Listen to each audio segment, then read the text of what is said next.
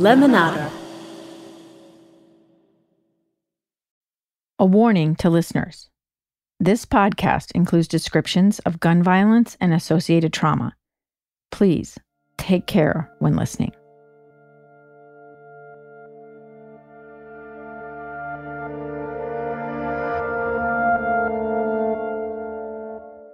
When I was on the side of the road and I had left Zach to get help, I think I started feeling guilt that moment that I wasn't with him and that he likely had died and I didn't. And that's never left you? No.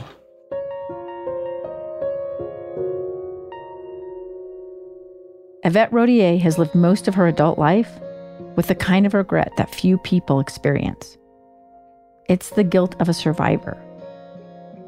But to understand why she feels this way, we need to know who she was before a stranger with a gun upended her life on August 28, 1996.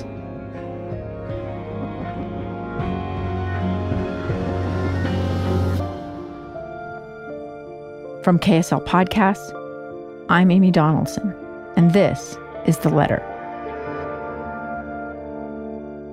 Episode 2, The Survivor.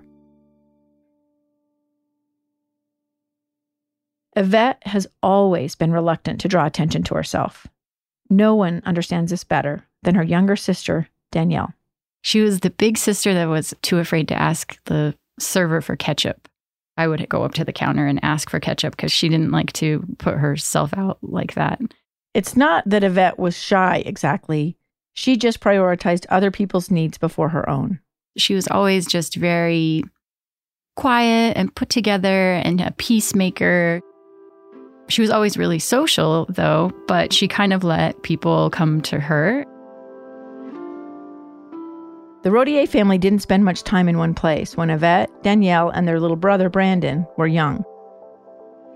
Their father, a doctor from Chile, moved the family from Provo, Utah, to Missouri, to Idaho, and back to Salt Lake City, all before Yvette was in 4th grade.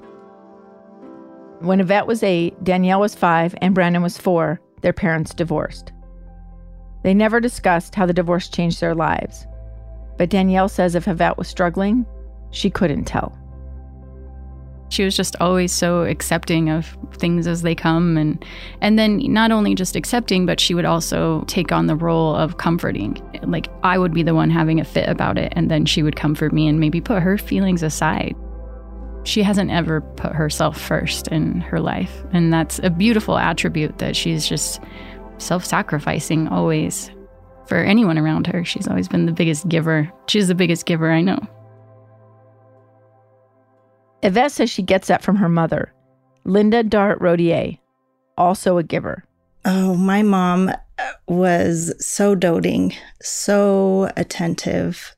After the divorce, it was Linda who built a life for Yvette and her siblings. Her life revolved around her kids, her entire life. Linda passed away in 2018 after a long battle with breast cancer. But Yvette found inspiration in her mother's willingness to do the hard things that life often demands. My mom was smart. She went to college. She got her master's degree after she got a divorce. And she's always driven us to push ourselves and be better. Since I couldn't talk to Yvette's mother, I spoke with her aunt, Linda's younger sister, Toni Sullivan. Toni says after the divorce, Linda went back to school and started a career in social work, all while raising 3 children on her own. So she's incredible. But part of the reason that's important is because that's part of the example that Yvette had as a mom who, you don't stop, you keep going no matter what. But you don't just continue. You set your expectations high and you achieve them. As Yvette grew up, Toni could see that she took after her mother in many ways, and she appeared to have a bright future ahead of her. She's extremely smart, and she did so well in school and loved school. Yvette just always made good choices, and it was for the right reasons. It was because she could see the big picture typically. She was a social butterfly, but also for the right reasons, because she was the one who was friends to everybody. She was always concerned about the one sitting on the sideline or the person on the outside. She pulled everybody in to make them feel warm and appreciated. That's how she felt about people. By the summer of 1996, Yvette graduated from high school with honors. She was accepted to the University of Utah, where she planned to chase her dream of being a journalist. From Danielle's perspective, Yvette had all the possibilities in the world open to her. The sister who didn't want to bother a server for ketchup was a leader in her own quiet way. She was my role model. She was the dancer and the senior class president and junior prom queen, and I just looked up to her and was nowhere near anything like that. It was just a struggle for me to go to school, but to see how easy it was for her to get good grades, that she didn't ever have homework in the afternoon because she got it done in class, and then she had time to hang out with her friends and the endless boys who were always courting her and coming by.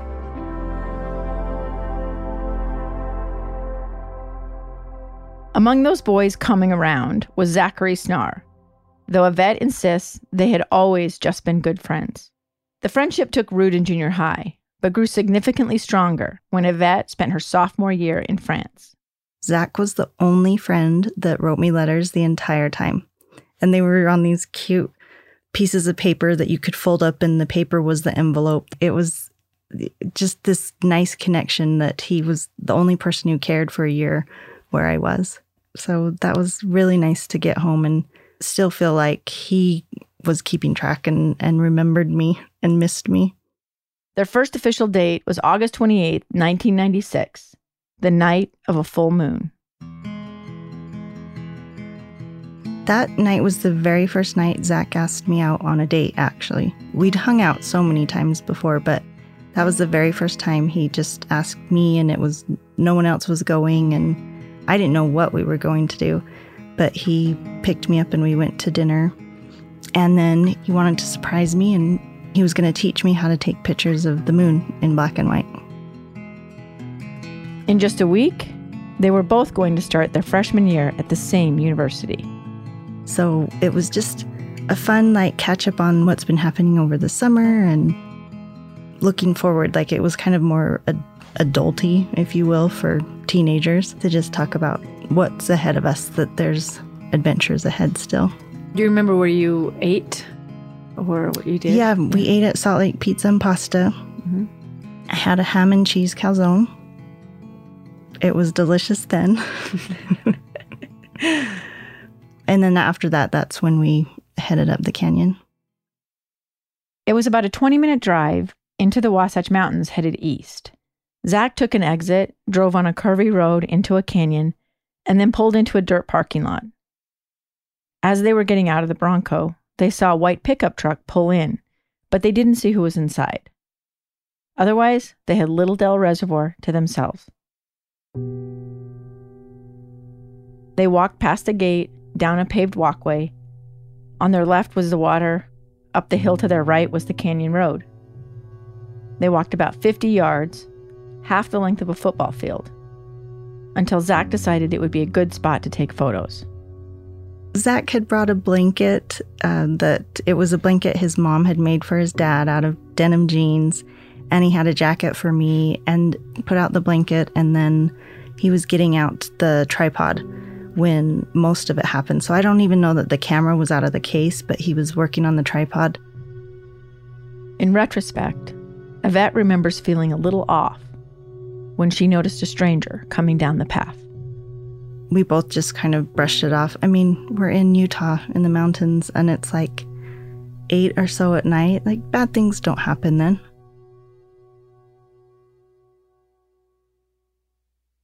And this is where Yvette stops. She chooses not to revisit the traumatic events of that night.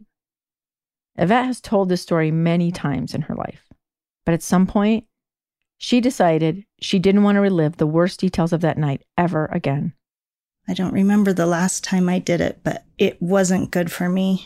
And I just remember the anxiety before, the anxiety after. It just worked up too much emotion. I realized I don't have to do this. Instead, 18-year-old Yvette will speak for her. That's after this break. If you enjoyed this show, please consider In the Blood, hosted by actor Ben McKenzie. It's the chilling story of a man named Ronald Trimboli, who was convicted of a 1985 triple murder in Texas. But he insists He didn't do it. He had an alibi, no history of violence, and it seemed almost impossible to imagine that the crime could have been committed by a single person. But one thing did link Ronald Trimboli to the crime scene: his DNA. Is Ronald Trimboli a monstrous murderer of 3 teenagers, or the victim of a string of bad luck, bad judgment, and a big mouth? In the Blood asks you, the listener, to sit on a jury where all of the evidence, including some never presented to real jurors, will be shared. It's a case that echoed through the decades, multiple trials, and evolving DNA science. Check out In the Blood wherever you get your podcasts. And don't miss the trailer at the end of this episode. Hi there, it's Julia Louis-Dreyfus. You may know me from my podcast called Wiser Than Me, where I talk to older women and get their wisdom from the front lines of life. After season 1 aired, I was amazed by how many people told me our show made them look forward to getting older, which is why I'm here to talk about season 2 of the show. Sally Field, Billie Jean King, Beverly Johnson, Ina Garten, Bonnie Raitt, just to name a few. And of course, my 90-year-old mom, Judy. All hail old women. Wiser Than Me Season 2 is out March 27th from Lemonada Media. Hi, I'm June Diane Raphael. And I'm Jessica St. Clair. And we would like to invite you on a hilarious and heartfelt journey each week on The Deep Dive. From navigating the chaos of motherhood and family to exploring the depths of grief and loss, we are just 2 best friends who process life together and with you guys. Discover our secrets to finding joy amidst the madness and get ready for unfiltered conversations about life, love, and everything in between. And nails. We talk a lot about nails. Now, community is everything to us at The Deep Dive. We believe in the power of connection and the strength that comes from supporting one another, and we would love to have you with us. So be sure to join us every Wednesday on The Deep Dive from Lemonada Media, wherever you get your podcasts.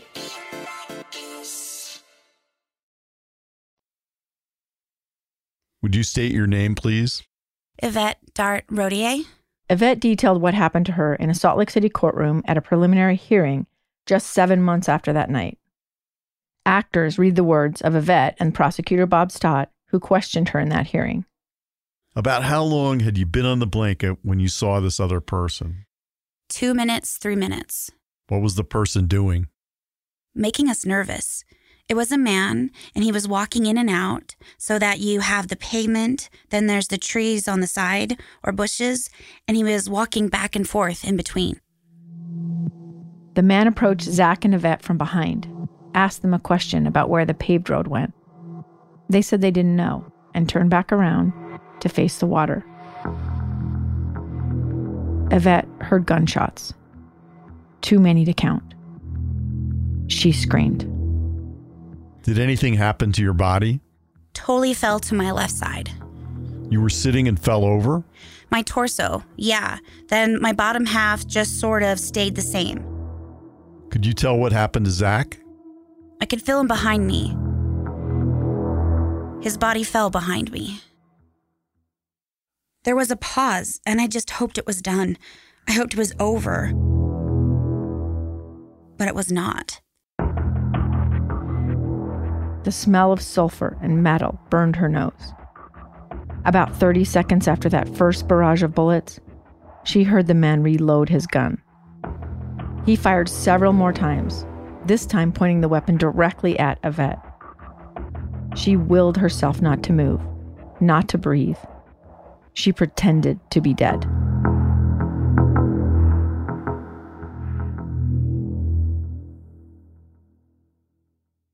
The gunshot stopped, and the person leaned over me to reach to Zach, and my eyes were open. I didn't dare close them. What did you see? I saw a gun, and I saw his face. How close was the face to you? Very close. I could feel the breath. I could feel him breathing. He searched Zach's pockets. Then he rolled Yvette over and put his hands in her pockets. She worried about what else he might do. But then, he ran away in the direction of the parking lot. Were you able to move? I didn't try. I was hot and my body tingled and it felt like I was sweating, but that was blood. Yvette heard footsteps approaching again, heavy breathing. The man reached in Zach's pockets once more, this time finding his keys. Then he was running up the hill again. She heard Zach's Bronco roar to life. Yvette remained frozen, even as she heard the wheels moving over the dirt parking lot, pulling onto the paved road, and driving away. How long did you kind of just lay there? 15 seconds after the car left, then I tried to move. My right leg couldn't support me. I tried several times and I just kept falling. Were you able to see Zach at that time? I looked up towards him, and right now my memory has just... I don't know what he'd look like or anything. I yelled his name. He didn't answer. I touched him. I don't know where I touched him, but I knew he was dead. A car pulled up. I heard a woman's voice get out of the car, and I yelled, "Help! Help! We've been shot!" You called out. Were you able to get a response? They said okay. What did they say?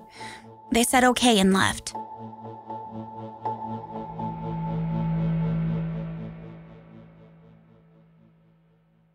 Yvette had no idea if help was coming.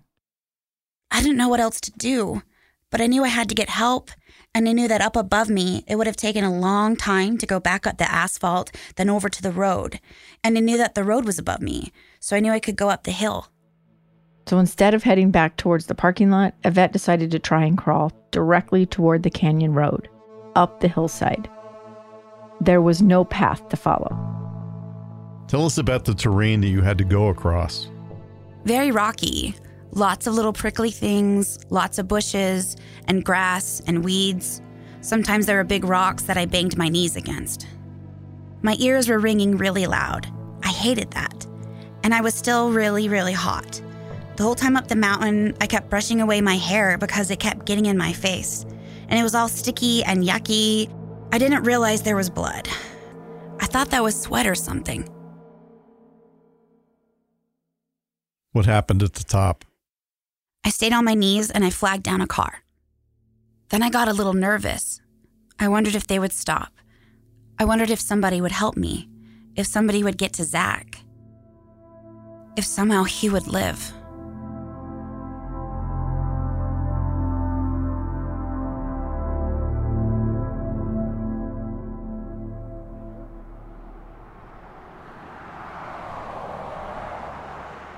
Salt Lake County Sheriff's Detective Keith Stevens was just minutes away when he heard the call on his radio that night. It was a passing motorist who found Yvette.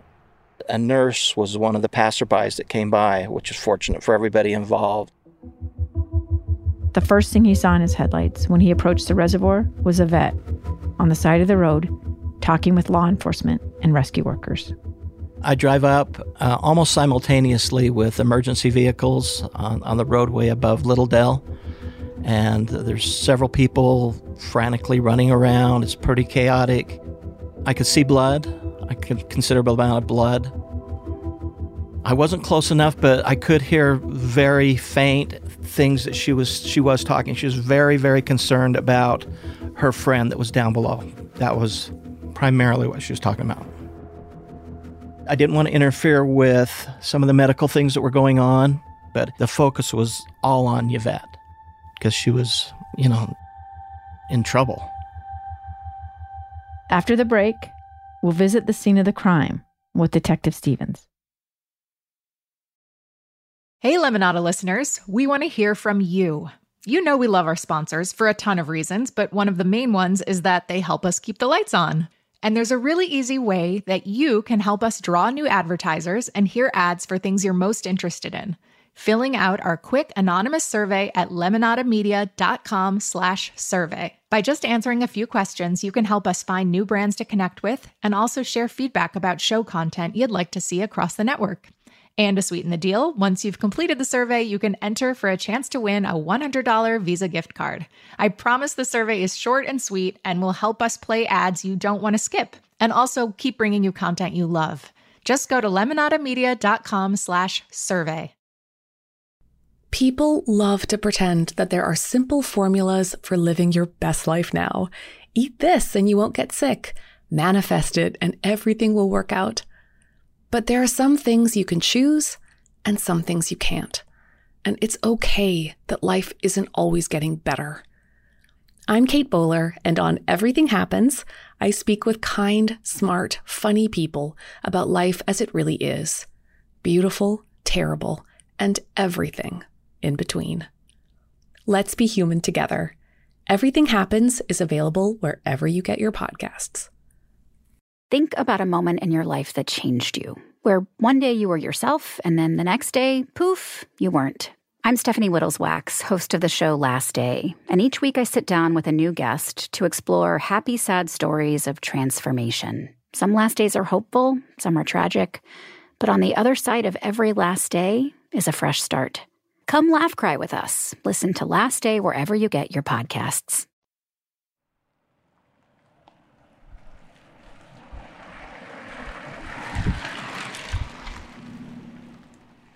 It's hard to imagine what Yvette went through that night without seeing where it happened. So I went to the site with Keith Stevens, who is now retired. He was the lead investigator on the case, and it was his suggestion that we visit the reservoir. So on a windy day in early spring, Keith and I met the show's producer, Andrea Smartin, in the now paved parking lot at Little Dell Reservoir. Hello. Hi. How are you? Good, how are you? Keith, this is Andrea. Andrea, this is Keith. The area where Zach and Yvette were setting up to watch the moon has changed significantly. They moved the dock, right? Some of that's because of updates to the reservoir, and some of that is just Mother Nature. Bigger trees, different foliage. But even 25 years later, Keith cannot forget the scene he encountered that night. There was a full moon that night, and even the light from that wasn't enough to illuminate anything through all the brush, and you could barely see the asphalt roadway to walk on. Of course, we started using flashlights, but it was extremely dark and very quiet up here. Keith points to the hills behind the reservoir. So they had a perfect view of that. Beyond the hills are mountains topped with snow.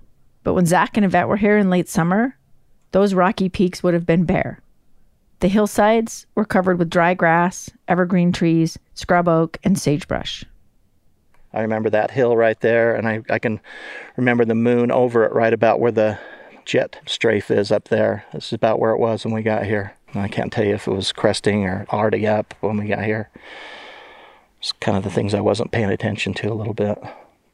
The crime scene, though, Keith remembers vividly. Yeah, I can see the holes in the asphalt where the bullets either missed or went through one of the tissues of either two of them. The blood on the blankets, the blood that was on Zach, it was starting to dry. So yeah, I can visualize those as like looking at pictures. Do you let yourself think very much about the kid, like about Zach, when you're on the scene processing it and sort of going through the motions of an investigation, or do you? Well, at that time in my life, I would have been the same age as his parents. So I had kids his age, so I was looking almost like at my kids, looking at the same kind of clothing, same kind of shoes. It's difficult to separate yourself from that.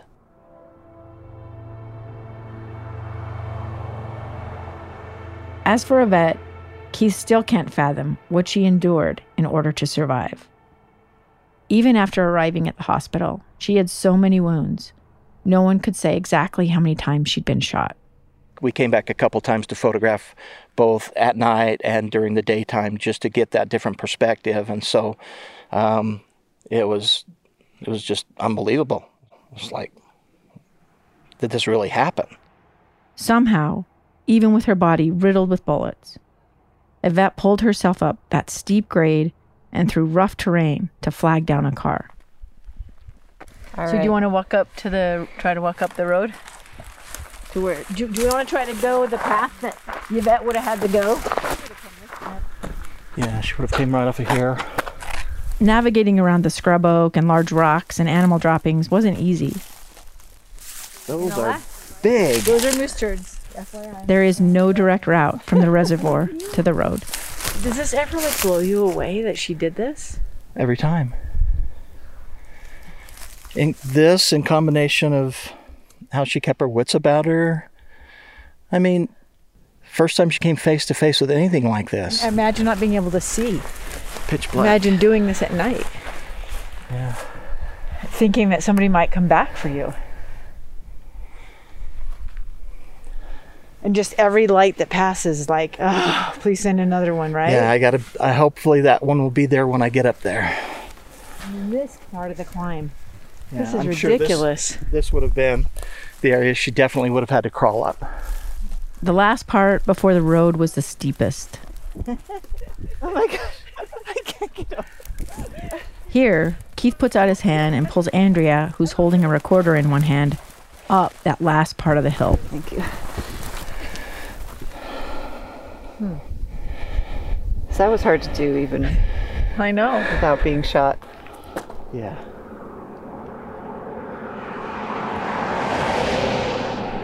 And that would have been the only sounds really up here. Would have been the sounds from the cars. This is dead quiet and just black.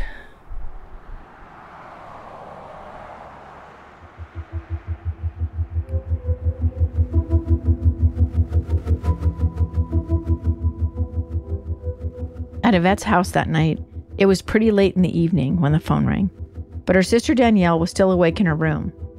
In those days, they had a landline with more than one phone. So when the phone rang, Danielle picked it up, and so did her mother. I heard the person on the other end of the line say, Yvette's been involved in an accident and she's asking for you. So I ran upstairs and said, Mom, I'm coming with you. And we went down to the hospital. And the whole way we were driving there, my mom was like, it couldn't be that bad because she's asking for me and she's conscious. But never in our wildest dreams could we have imagined what had actually happened.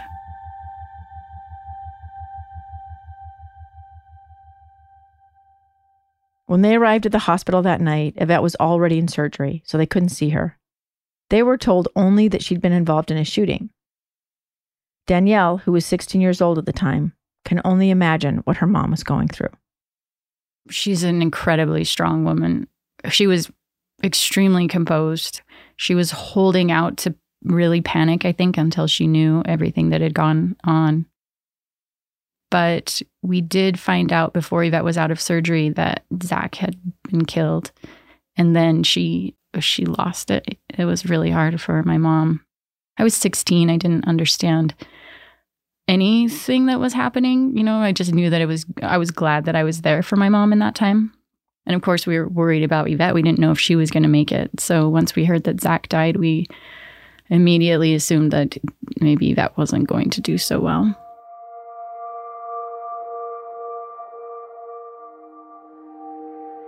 What I remember more than anything was we had gone up to the chapel to pray, and it was dark and it was in the middle of the night.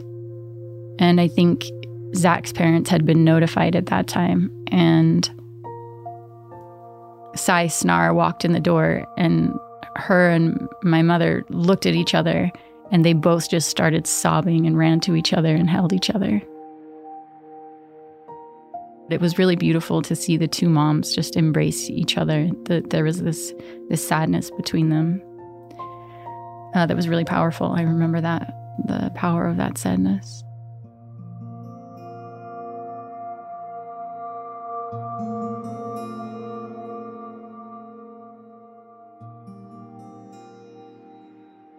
When I wake up, I'm in the hospital. My mom's with me. I just know Zach's dead. I don't know how, but I'm sure of it.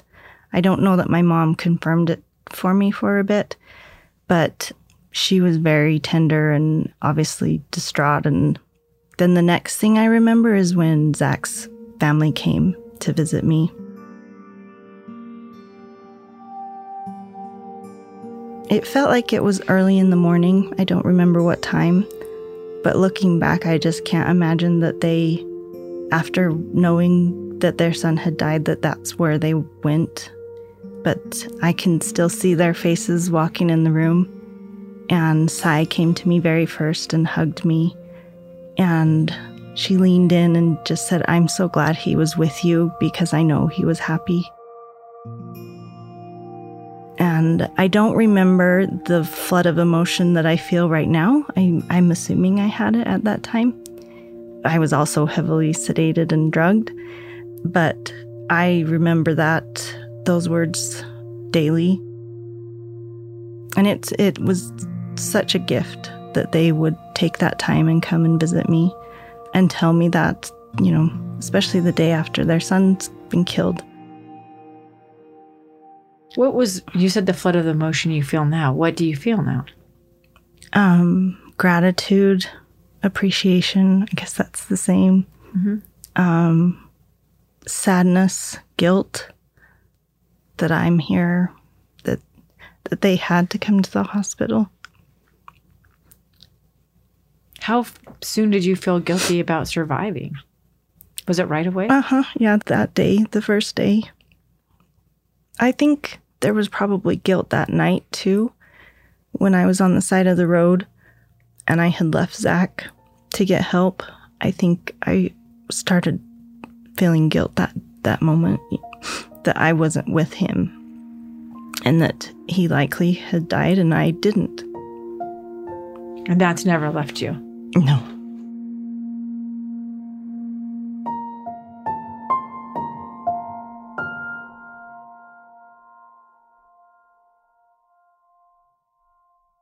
Gradually, the extent of Yvette's injuries became more clear, though no one knew exactly how many times she'd been shot.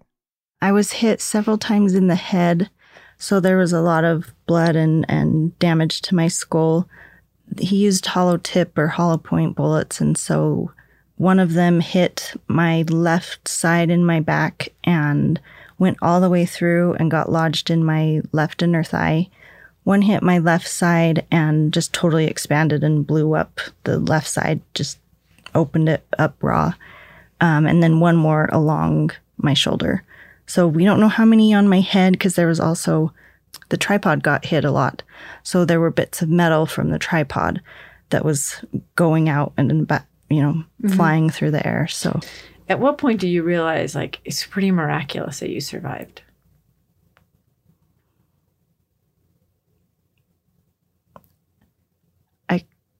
I just feel like I've always felt that way. I don't know when that point came, but it's always just been crazy amazing that I survived and Zach didn't. There's no reason I should be here. He reloaded his gun and aimed at my head to make sure I died. It's just always been crazy and so lucky.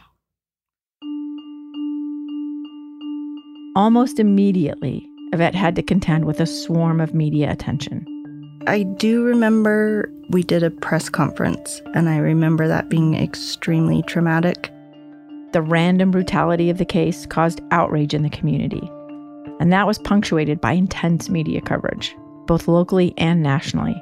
Reporters converged on the Salt Lake Valley, seeking to interview anyone and everyone who knew something about the teenagers involved. Investigators say the 19-year-old told them he decided to randomly shoot two teens while they were taking pictures. He had mentioned that he wanted to use the gun and shoot somebody. Yvette survived. Zach died immediately. We've been friends, best friends, all my life. I don't know what I'm going to do. The reporters camped outside the hospital, the Snar home, the Rodier home, the residence of the shooter's family. They talked to friends, acquaintances, landlords, principals, police, anyone even peripherally associated with those involved. Yvette remembers the hospital giving her an alias, but once the name was leaked to the media, the medical staff had to move her to a new room. they came in and told my mom, hey, if you guys will just do an interview, this will all stop. All these people will just go away. They said no one would come back and you wouldn't have to do any other interviews. And I think now, knowing what I know, I wish someone would have said, no way, what are you doing?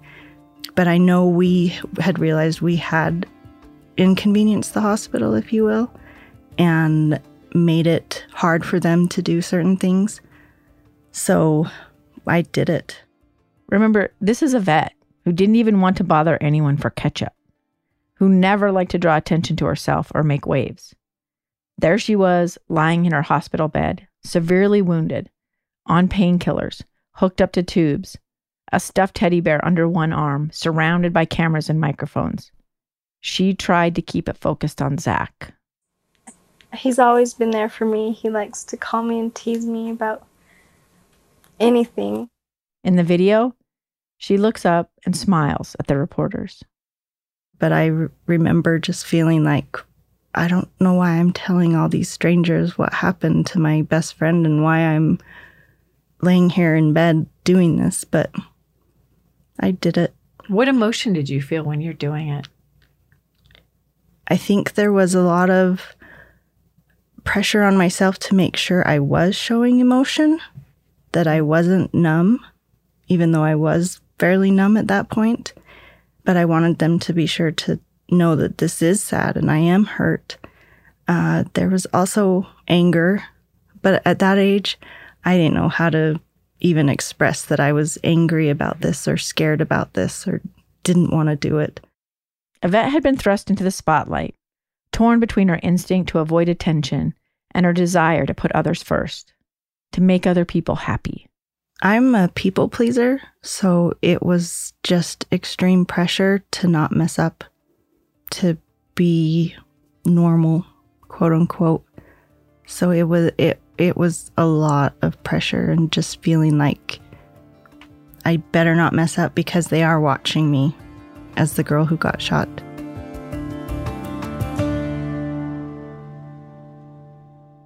Yvette was the sole eyewitness to Zach's murder, and she wanted to do whatever she could to help.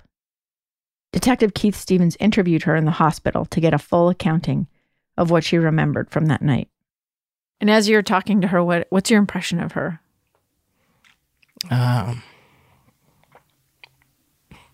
Even 25 years later, Yvette holds a special place in this detective's heart.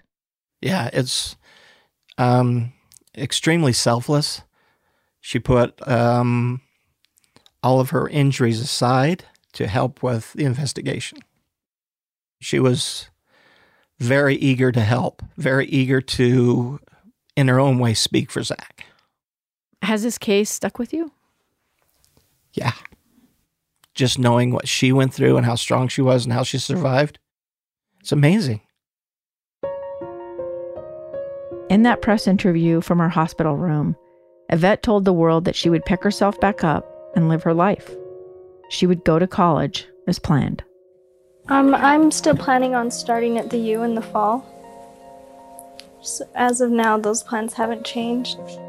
And she did. But the truth is, the life she knew was over.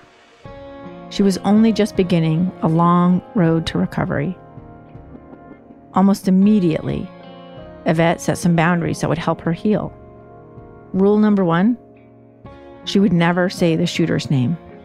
What I remember is his name was everywhere in the paper, and so was Zach's name, and so was my name.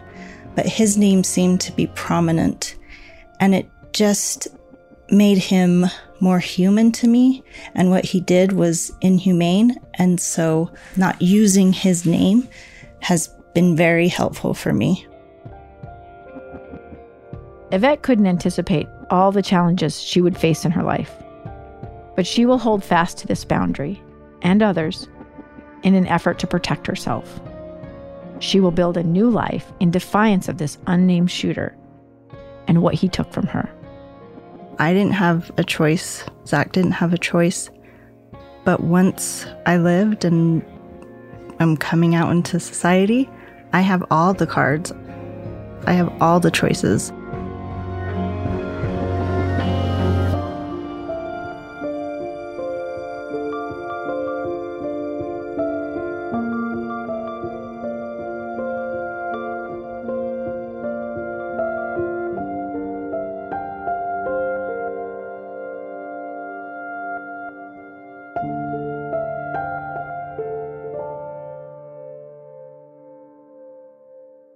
Next time on The Letter. At this time, it appears that the victim's vehicle was taken by the suspect. They don't know who he is. It's a Bronco, and that's as much as I've got right now. We knew that Zachary's vehicle was gone and there was a vehicle left there. There was a vehicle registration there that provided us with a name, address. So immediately people were dispatched from the scene without having any real information other than we have 2 people that have been shot. The individual's obviously armed and dangerous.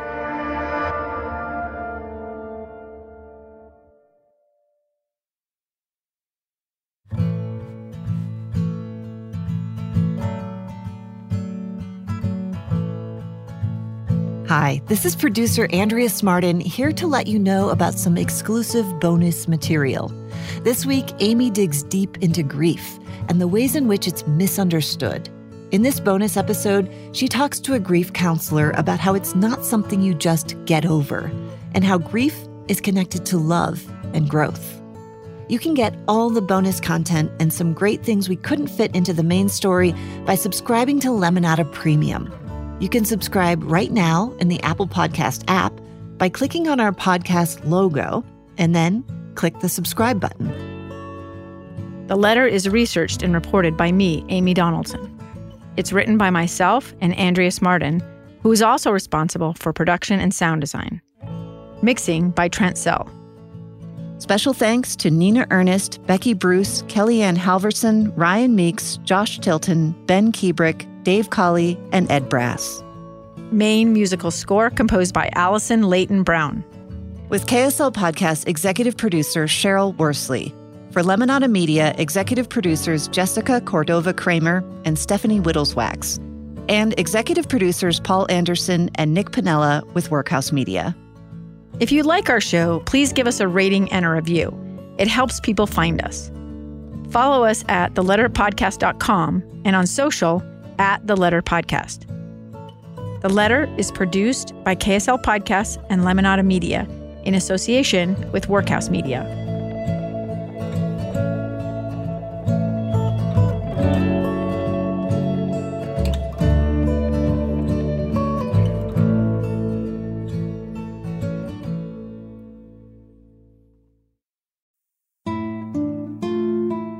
In 1985, in Texas, 3 teenagers were brutally murdered. There were multiple suspects, but the police narrowed in on one man, Ronald Trimboli. And if he did it, we swear to God, he would be there, passed out cold when the bodies were found because of his reaction to blood. If there was enough evidence to show Ronald Trimboli committed these murders, why did it take 3 trials to convict him? I told him my dad was being tried for murder of 3 teenagers, and he didn't do it. For it to be Trimboli, that makes 0 sense. If Ronald Trimboli did commit the murders, why would Ronald voluntarily request to undergo a brand new test? A test, his attorney said, could conclusively establish your guilt and be very devastating to you. A DNA test. Find something that's really hot. We think, oh, this is the answer to all of our dreams, right? The prosecutors do. But this makes it real easy. You know, all we got to do is run a DNA test. And that's one thing I've never understood, that if there's evidence out there, why jurors are not privy to all the evidence. I mean, obviously, Ronald Trimboli committed this brutal crime. What if I told you Ronald's DNA test was a match, but he could still be innocent? How could that be possible? Find out. From Voyage Media, producers of the true crime hit podcast Borderline, comes a new true crime story that shares all the information the jury never received and asks for the listener's verdict. In the Blood, hosted by Ben McKenzie, available on Apple Podcasts, Spotify, and anywhere you listen to podcasts. In 2022, the U.S. Supreme Court overturned Roe v. Wade. Since then, it's been a barrage of bad news. But behind the bleak headlines, there are people working to protect our right to control our future. The Defenders is a new 10-part series about the fight for freedom in a post-Roe America. Co-hosted by Samantha Bee and me, Gloria Riviera, the show will examine ways people are still accessing care, from crossing state borders to self-managed abortion. You'll hear from activists, providers, and everyday people doing the work to expand reproductive freedom. We're here to tell you, anyone can become a defender. The Defenders is out now, wherever you get your podcasts.